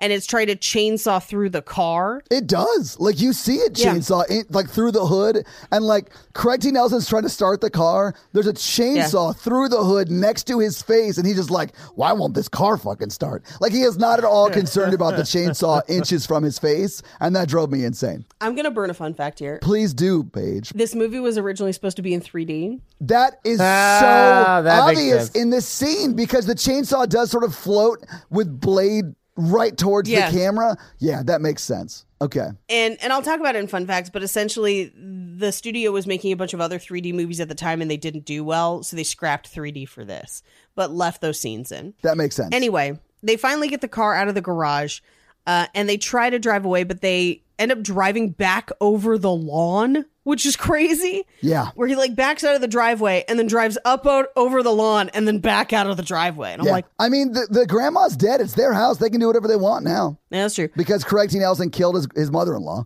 Killed his mother-in-law for that house. Yeah, absolutely. They go to Cuesta Verde together as a family. They pull up to the pool. Tangerine's there. They climb down, and Diane is kind of like reacting to the visions she's had before. Yeah. But the second they get down there, Diane and Carol Ann get portaled out. And Taylor's like, they crossed over because he has already like opened another fire portal, just like kind of right next to them, basically in the cavern. Yeah. Craig T. Nelson and Robbie jump through the fire into another portal. Yeah. And it kind of plays it as if Taylor is watching them through the fire, but it's like the worst green screen ever where they're just floating through a sunset sky. None of this made any sense either. Like, everyone's floating No. for no reason. The monsters are floating.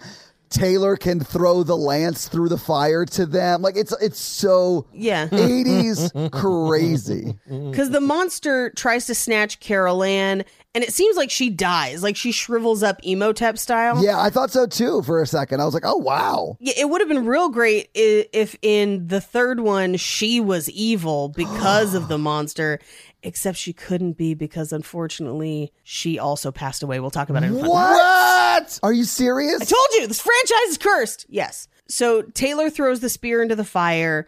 They use it. It releases Carol Ann, and she seems to have died and gone to heaven, but her grandma brings her back. Yeah, like her grandmother as an angel. Right.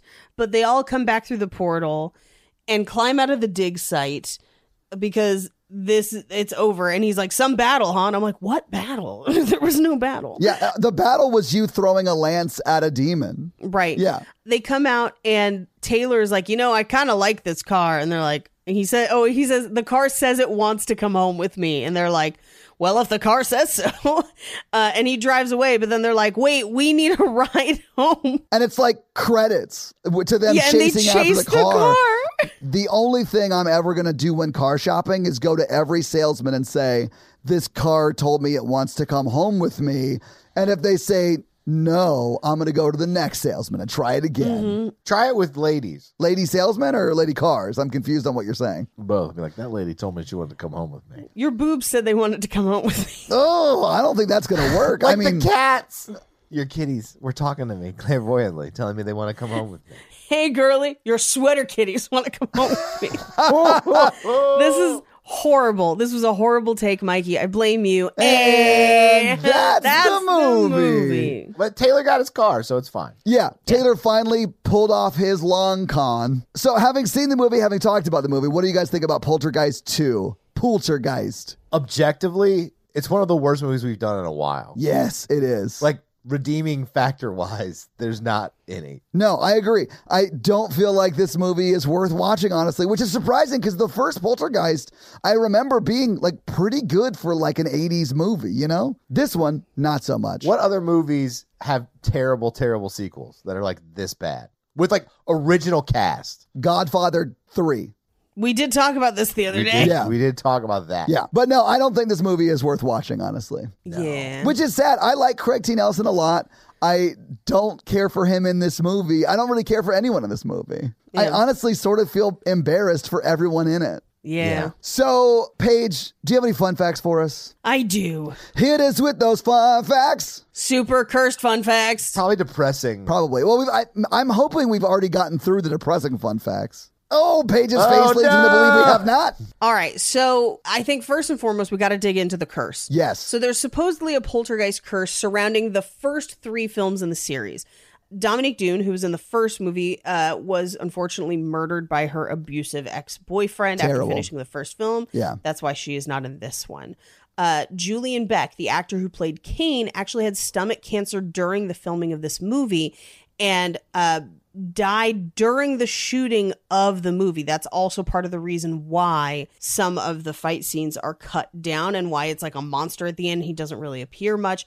They had to ADR a bunch of his dialogue later, but they were able to actually make it sound so much like his voice you almost don't notice. That's amazing that guy died during filming. That explains why he doesn't show up at the end. Yeah, okay. Yeah, and that's also why he's so gaunt, because he was already very sick at the time. Crazy. Okay. Will Sampson, who played Taylor, died from complications due to open heart surgery shortly after the movie was done filming. What? Heather O'Rourke, who plays Carol Ann, dies of a mysterious case of intestinal stenosis before she completes the 3rd film. So she films part of it, and she was 12 at the time. It was incredibly unusual. Jesus. Yeah, on top of that. So a lot of people blame their choice to use actual skeletons and cadavers because it was quote unquote cheaper, which is bonkers to me that it would be cheaper, but supposedly that is what happened. Okay. But in that scene where real cadavers were used in place of props, an entire day's worth of film stock mysteriously came out black,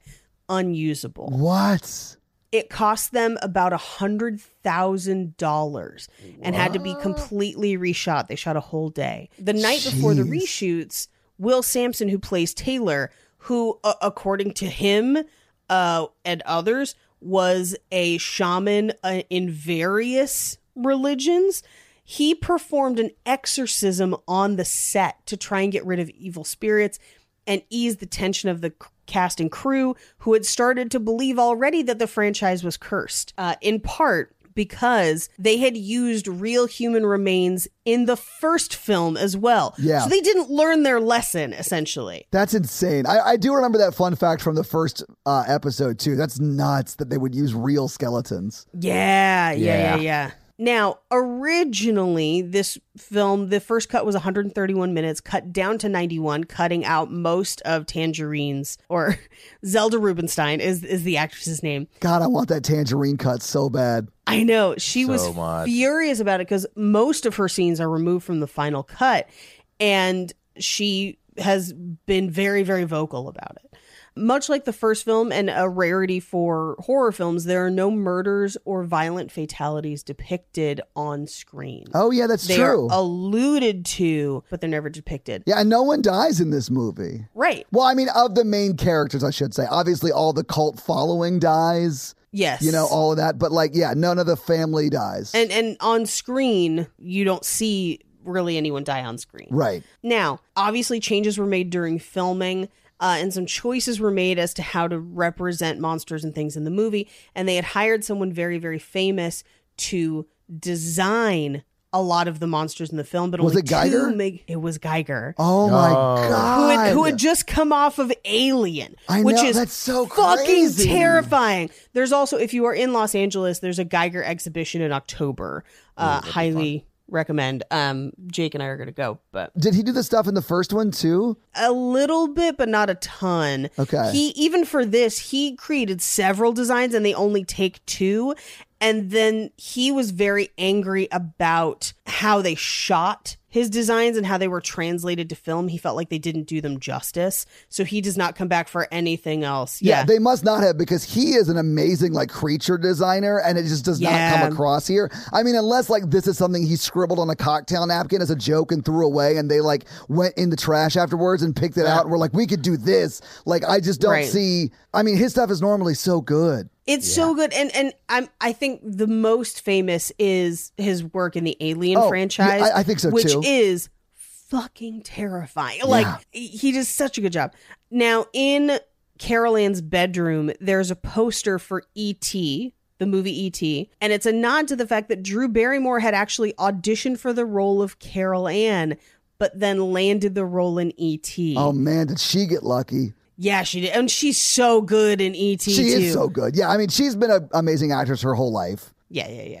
Heather O'Rourke, who plays Carol Ann, before her death, kind of disowned this movie, saying that it was boring and not scary. I would agree with that assessment. Yeah. And originally, Robbie, instead of braces, was going to be attacked by bees, but the actual actor had a fear of bees and refused to film the scene. Interesting. And that made for the scariest scene for Mikey. That's wild. There you go. Yeah. The character of Reverend Kane was based on Jim Jones, because remember, this is the 80s, so Jim Jones had only happened literally less than a decade before. Yeah, it would have been sort of top of mind as far as cults go. Exactly. Yeah. And the God is in his holy temple song is a quote from Psalm 11. Okay. And those are your fun facts. Well, thank you for those fun facts, Paige. Let's talk some box office. So what do you think the production budget was for Poltergeist 2: The Other Side in 1986 when the movie premiered? I'm going to say 60 million because I bet it was overpriced and underdelivered. Okay. I'll say 15. Okay. Mikey, you're way closer. It was $10.7 million. Whoa. And if you adjust that for inflation, that's about $27 million today. Now, the movie came out on May 23rd, 1996, and it was number 2 the week it came out. The number 1 movie that week was also a movie that premiered that weekend, and it was Cobra. Oh, A movie that Sly Stallone says he wrote. Jean-Claude Stallone. Actually, Jean-Claude Stallone. Sylvester Stallone has written a number of films. I don't think that Cobra is one of them, though. There is like an ongoing debate about whether or not he wrote Cobra. He did write Rocky. He didn't write Cobra. There's a book, Cobra, that the movie Cobra is based on, and he wrote the script for the movie Cobra and then reached out to the guy who wrote the book Cobra and said, hey, will you change it to where I'm the author for the book Cobra as well? And that guy was like, no. Yeah. Anyway, so that's my favorite bit of Cobra lore, although I've never seen the movie. Number 2 was obviously Poltergeist 2: The Other Side. Number 3 was Top Gun. Number 4 was Short Circuit. And number 5 was a movie called Sweet Liberty. Also in the movies this weekend was Police Academy 3, Pretty in Pink. There was a bunch of great movies out. 86 was like a great year for movies. Playing with the ghosts. So what do you think Poltergeist made in its opening weekend? Number 2, it was I'm number going to 2. say 8. Yeah, I'm going to say 10. Okay. It made $12.3 million in its opening weekend. Nice. Good for it. Yeah, it did very, very well. I don't have a breakdown of international to domestic, but I do have a total box office. Do you guys want to guess what the total box office was for Poltergeist 2? I'm going to go 70. Okay. It gets a sequel that's in the films. Yeah, that's true, but I'm going to go 32. Okay. So it made $121.7 million.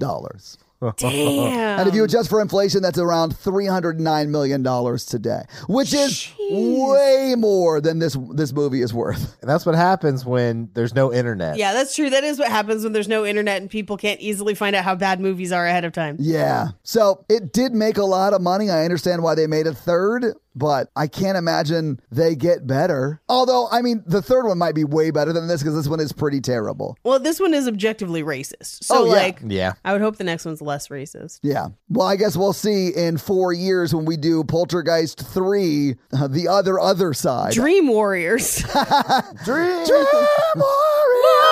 I I can't do it. My voice is gone. And that is your box office. So, Mikey, do you want to hit him with that scary scale? Yeah, that scary scale is a scale of 1 to 10 of how scary we found the film. Probably not much this time, but our 1 example is Ghostbusters and our 10 example is Texas Chainsaw Massacre. Paige. This is a strong 1 for me. Todd. It's a 1 for me as well, Mikey. Mikey's is 1 as well. Then that's our scary scale. Speaking of Top Gun, Tom Skerritt, who was also in Top Gun, is in Poltergeist 3. I fucking love me some Tom Skerritt. Me too. So this week, you all made me watch Poltergeist 2, The Other Side. What are you guys making me watch next week? Next week, we are watching 1408, because even though it's not a house, we're going to count a hotel as a haunted house. It's an extended stay hotel, because if you die It there... is. You're there stay forever. forever. You never leave. Yeah. You never leave. Mhm. All right. Well, I guess your homework for next week is to check into a hotel and never leave it while watching 1408. Yep. Well, Mikey, do you have a review for us to read? I do. All right. Well, whose review are you going to read this week? The long pause here makes me feel like you haven't picked one yet. I opened other apps, but I had to go back. I'm going to read BWE30. You can just say BWI. You don't have to try and sound it out. Bui is how you'd say that, though. BWE32. They say, a welcome break in my stressful days. Oh, why, thank you, Bui32. I don't know how I found the horror virgin, but what a welcome relief. Aw. I am a horror fanatic who, like Mikey, uses horror as an escape from the overwhelming and stressful aspects of my own job as a shelter vet. Oh, I bet that is a sad, sad job. Yeah. Oh, man. Where this podcast comes in is that I have started to take a walk and listen on my lunch breaks. Oh, that's this. great. Between doubling over in laughter and nodding in agreement, it has really been a great way of coping when I am crushed under all the work I have to do. I'm sure. Also, as a black mixed-race woman who doesn't always feel acknowledged in spaces, thank you for the Candyman 2021 and Get Out episodes. I felt that you were all very respectful and appreciative of the themes of these movies, and it was a relief to listen to content that was inclusive in its rendering of my community. Much love, and please keep doing what you do. And I think that's a really touching review in a lot of ways. That is actually super sweet, because I remember being very worried before those episodes came out. Like, did we do these justice? I mean, I'm sure there are things we could have done better, as always, but thank you so much for that great feedback. Bui32, we appreciate that awesome 5-star review. So, guys, if you like this show but want to hear this power throuple on another movie review show about romance and romantic comedies, check out Romancing the Pod, where Mikey, Paige, and I break down and make fun of romantic movies. It's a lot of fun, guys. Check it out. If you want to follow us on social, please do. We are at Horror Virgin or online at horrorvirgin.com. If you want to follow us all individually, you can do that as well. Paige is at Paige Wesley on Twitter, or Rampage Wesley everywhere else, including TikTok. Mikey is at mrandolph24, and I am at Todd J. Awesome. If you like the show so much and you want to help financially support it, please do by going to patreon.com/horrorvirgin, where you can get a lot of great levels and a lot of great stuff like bonus episodes, director's cut episodes where they're a little bit longer and you get them actually a day earlier than the regular feed drop. We do a lot of great things like listener requests and stuff like that. So guys, check out the Patreon and help support the show. If you want to financially support me, but not Todd, just look me up on Venmo. If you can't financially support the show, that's understandable. That's fine. But if you want to hang out with us on the daily, join the Facebook group at facebook.com/group/horrorvirgin. We also link it like once a week. So just find it there and join the awesome Facebook group. Literally, we're in there talking every day. It's awesome. And guys, we got a P.O. box. So if you want to send us some love letters or whatever you might send to a P.O. box, it's actually not a P.O. box. It's like a regular street address. It's pretty awesome. It's 6688 Nolensville Road, number 108-34, Brentwood, Tennessee 37027. So send us some stuff. Yeah. And if you want to check out our Twitch stream, we're at twitch.tv/Todd Awesome, where we will be playing horror video games. So if you have always wondered what it would be like to watch me get scared, you can now do that on Twitch while I play these horror games. It's twitch.tv/Todd Awesome, guys. Check it out. It's a lot of fun for you. Not a lot of fun for me. This episode was brought to you by Nick B. Nick B, fun fact. Oh, yeah? We moved his gravestone, but not his grave. And underneath his grave is Raising Cane's Chicken. There you go. 15 new locations under various burial plots. I knew it. That sounds delicious, honestly. This episode also brought to you by Tia, and Tia's teenager is driving her crazy. So how is Tia's teenager driving her crazy this week? She's been on the phone all night and drove those Fisher Price bills way through the roof. Yes. This episode also brought to you by the number Jeff, and Jeff wants you to check out his podcast, Kissing Jessica Jones, where each week they break down a new episode of the Jessica Jones, Agent Carter, and WandaVision. So if you need a breakdown show of any of those shows, check out Kissing Jessica Jones. All right, and this episode also brought to you by Jonathan, and Jonathan wants you guys to watch some spooky spider videos. So I am going to show you a spooky spider video. You guys ready? Yes. Let me share the screen. Boop, boop, beep-doop. Boom, boom. Can you guys see it? I can Yes. see it. All right. That looks like a fake spider. Does it? It looks big as shit. If that spider was in my car, I'd just like get a bug bomb and throw it in my car and just be done with it. Oh, I just get a new car. Yeah. Good Lord. geez. That is huge. So many webs. Yeah. I didn't even know spiders like that made webs. That's why it looks fake. Is it fake? It looks fake. The spider hasn't moved. If the spider moves, I'm going to scream. The wheel is on the wrong side of the car, so this could be in Australia. So that might be real. Oh, God. Okay. I can't. That is too big to be a spider. I hate this. All right. Spiders aren't allowed to be that big. No, they're terrifying. I hate spiders so much. Well, Jonathan, thank you so much for that spooky spider video and the love and support. We appreciate it. We now return you to another episode of The Patreonicals. Patreonicals. Welcome back. Thank you, Mikey. I do feel welcome to be back. All right. Under the Sea. That's where we are. Yes. Wes is continuing his quest to become a real person. He's a Voldemort-like clayish person, Okay. and he had sex with a mer person last week. All And right. He is pregnant with mer babies, if you guys remember correctly. Right. I do vaguely remember How could that. I forget Yes. that? Yeah. And what you guys didn't see is that Allie the mermaid, Allie and Amber, also had mermaid sex with Driscoll. Oh. That was off camera. Oh, Yeah, okay. He's also pregnant. So the episode starts with Driscoll, who is head of the Illuminati, with Chippendale in his brain, and Chippendale are pregnant with one mermaid baby each. I'm sorry. The Chippendale that are in his brain both are pregnant with a baby? Yes. Okay. And so he and King, what's his face from Little Mermaid, Triton. King Triton, Mikey. he's like, hey, pregnancy's really changed me. Okay. So moon people gather around. So Danielle and Aaron. Danielle is the moon queen, and she has been very depressed for many years on the Patreonicals due to the moon exploding. That checks out. Yeah. And Aaron, Yeah, her sure. right-hand Mun person, was right there. And then Driscoll's like, look, we do have about 1,000 Mun people here. You could restart your population. I think I'm going to dedicate, during my pregnancy time, I'm going to be good, and we're going to remake the Mun. They're going to rebuild the whole moon? Dang. Yeah. And he's like, here is Libby. And she is from the Mun, and she is going to help do this. She has got a giant spaceship. She's a paid employee of the Illuminati. She's on salary at the Illuminati Corp? Yeah. Okay. We have a giant spaceship in case we have to leave Earth. And I think there's a way to do it. I'm going to ask everyone to come with us. Okay. And he's like, also, I'm not asking. And so then, Okay. so Nathan and Nathan is his like one right-hand man. And then he's like, this is Jeremy. He is like fucking Cyclops. He's got like laser eyes. What? And he's like one of our enforcers. So he starts laserizing around people and be like, we got to get in the subs, get up here. We're in the middle of the ocean. We got to go to the space to build this thing. That makes sense, yeah. And everybody's scared. And Isaac gets lasered and unconscious. Dave immediately gets split in two and dies. So they grab his two halves and put it on the Illuminati submarine.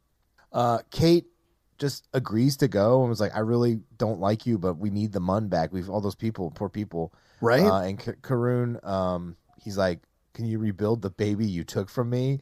And then Wow. Driscoll hits him in the face and knocks him unconscious. Okay. And then Driscoll's like, Amy, I'm going to let you captain the big spaceship if you come with us. And she's like, well, I can't turn that down.